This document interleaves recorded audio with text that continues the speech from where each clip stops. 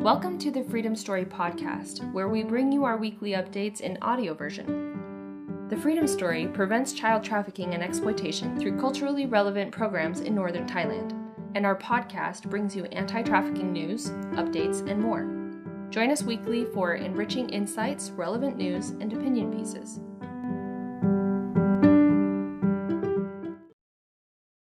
Yindee's story. Yindee loves to sing. It makes her feel relaxed and happy. Having that outlet is important for a teen girl who shoulders as many responsibilities as she does. Yindee, 15, lives with her grandparents because her parents have migrated elsewhere for work. Her grandparents care about her well-being, but with such a huge age gap and in a culture that tends not to voice emotions, they often struggle to communicate in a positive way. Yindee is an active student, a member of the student council, and often comes home late, where she is expected to do housework. Her grandparents complain harshly about her long hours away from home, and are generally unsupportive of her pursuing education, leading to friction between them. There is also pressure because they're subsisting on very little money, just the government stipends for the elderly her grandparents get, plus a disability stipend for her grandmother. Yindee's parents are unable to send her much money at all. Meanwhile, Yindee's bedroom area is dilapidated and exposed, and there is an area nearby where youths like to mingle, a context that our staff felt was not properly secure or safe. Staff feared that she might be exposed to sexual abuse by the youths who hang out and drink in the area, or be negatively influenced by it. Yindee is from an area where youths generally have few options or opportunities. Drug and alcohol addictions in this area are common. As one teacher put it, they have two choices: sell sex or sell drugs. Yindee has so much potential, but she knows that there's nothing for her in this environment. If her grandparents convinced her to drop out of school to help bring in income, her choices would be constrained even further. Minors have very few legitimate job options. Very few could even earn the minimum wage, while selling sex often earns double or more. It would be a hard path to avoid. Supporting Yindee. Since becoming one of our scholarship students, Yindee has thrived in our programs, where she has had more room to grow and test her strengths. She has grown in her capacity as a leader, demonstrating her assertiveness. Because she developed a close, trusting relationship with her staff mentors, she found people she could turn to for advice and guidance. She says, "Their mentoring makes me feel that I have a refuge when I have a problem, because I will always consult the staff, whether it is about studying, family, and my own personal matters." Through activities such as our family camp, our staff were also able to support her and her grandparents' ability to communicate with each other and understand each other better, leading her grandparents to be more supportive of her decisions, including the pursuit of education.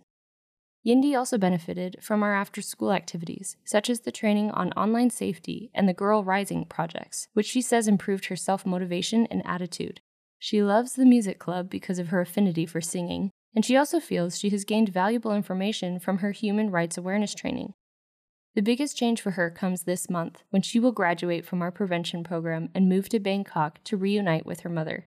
Her plan is to live with her mother while pursuing education at a cooking school, where she will have internships that also bring in some income.